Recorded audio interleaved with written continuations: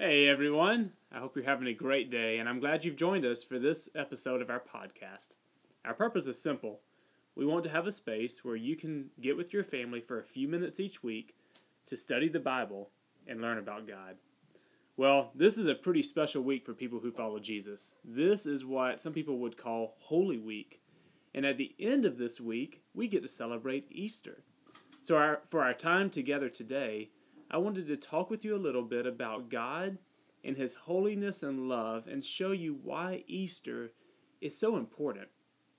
Now, according to the Bible, we learn a lot of things about God, but one of the things that we learn is that God is perfect. He does not have a single flaw, mistake, mess up, or an oops moment. The Bible describes God as being holy. In Isaiah chapter 6, it says God is holy, holy, holy. 3 times Isaiah says it. In other words, God is super holy. He's as much holy as He can possibly be. Exodus chapter 15 says in verse 11, "Who is like Thee among the gods, O Lord?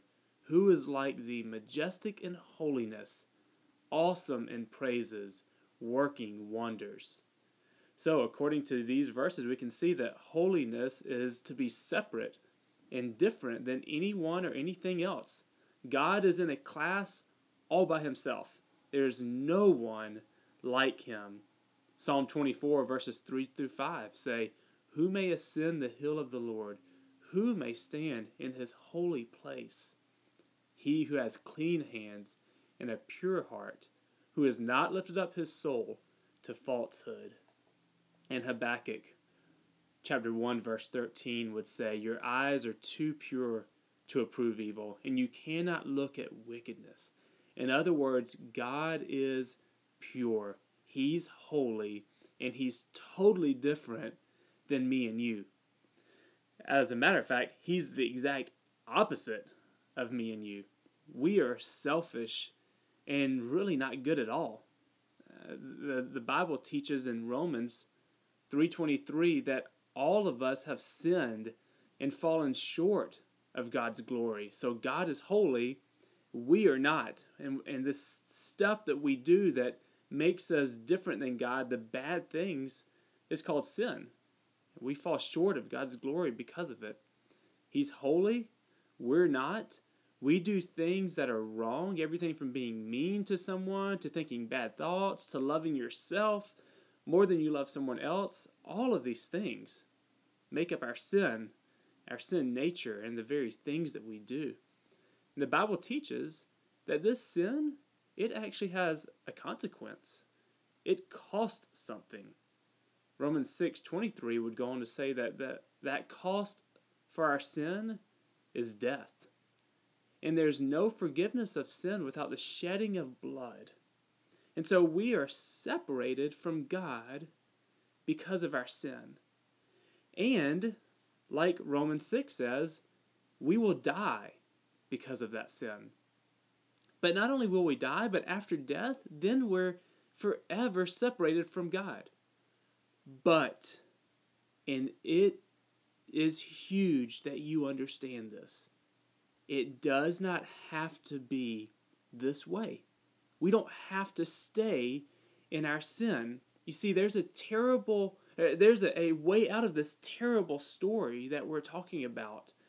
And while the story is true, there's another true story as well. It's actually the same story, just the second part of it, the second half of it.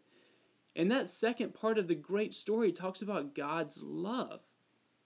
See, because God is holy and we are sinners, there was never any hope for us to make it back to God. We couldn't do anything to reverse this awful curse. I couldn't do enough nice things for my wife. My children couldn't do enough great things for each other or for me.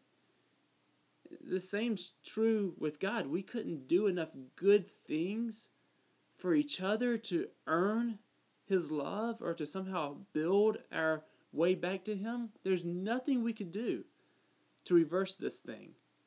But God could do something. And He did.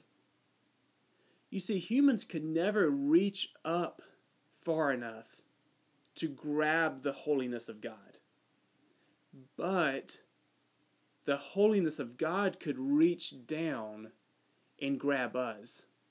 And that's exactly what God did. He reached down into this earth by sending his son, his only son, Jesus, to become a man, to become a person, just like you and like me.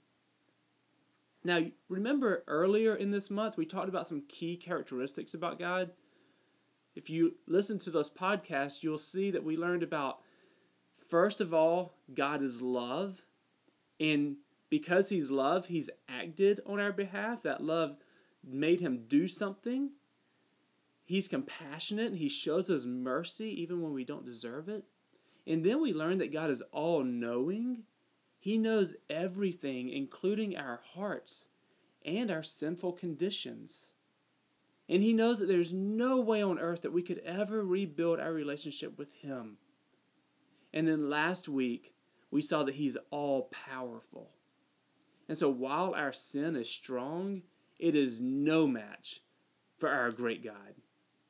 And so with all of these things working in unison, all of these attributes working themselves in God and God working through them, God sent his son, Jesus, to live on this earth and to die on a cross. He became the sacrifice for our sin. And he took on the punishment that my sin and your sin deserved.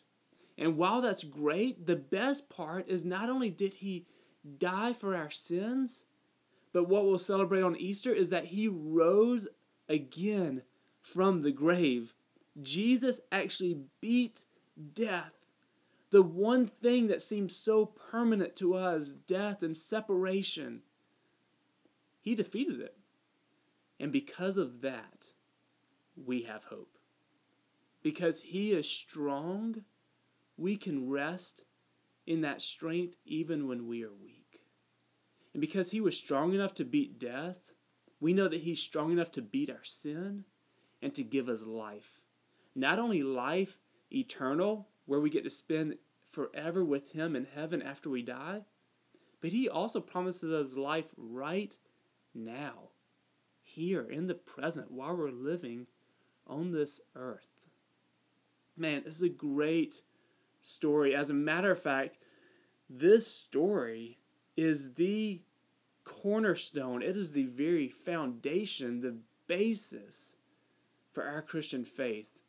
If the death, burial, and resurrection of Jesus is not true, then all of our beliefs fall apart. But praise God, it is. It is true. It is the best love story that's ever been written and lived out. God loves you so much that he sent Jesus for you. This week, I want to encourage you to take some time to talk as a family about Holy Week. Build up the anticipation to Easter Sunday. Take time as a family to see why it's important that all of these things happened. And I want to help you with those. As a family, we're going to help begin these conversations, and we're going to begin them and have with our children. And I want to help you with your family as well. All you need to do is sign up for our emails. You can do that at choosethisdayonline.wordpress.com, and we'll have some scripture and gospel conversation starters for each day of the week that lead up to the Easter Sunday. I also want to leave you with our memory verse. This is the last week of March, and so I hope you've committed this verse to memory, but if you haven't, keep working on it. You'll get it. It's Psalm 116, verse 5, and it says, "The Lord is gracious and righteous.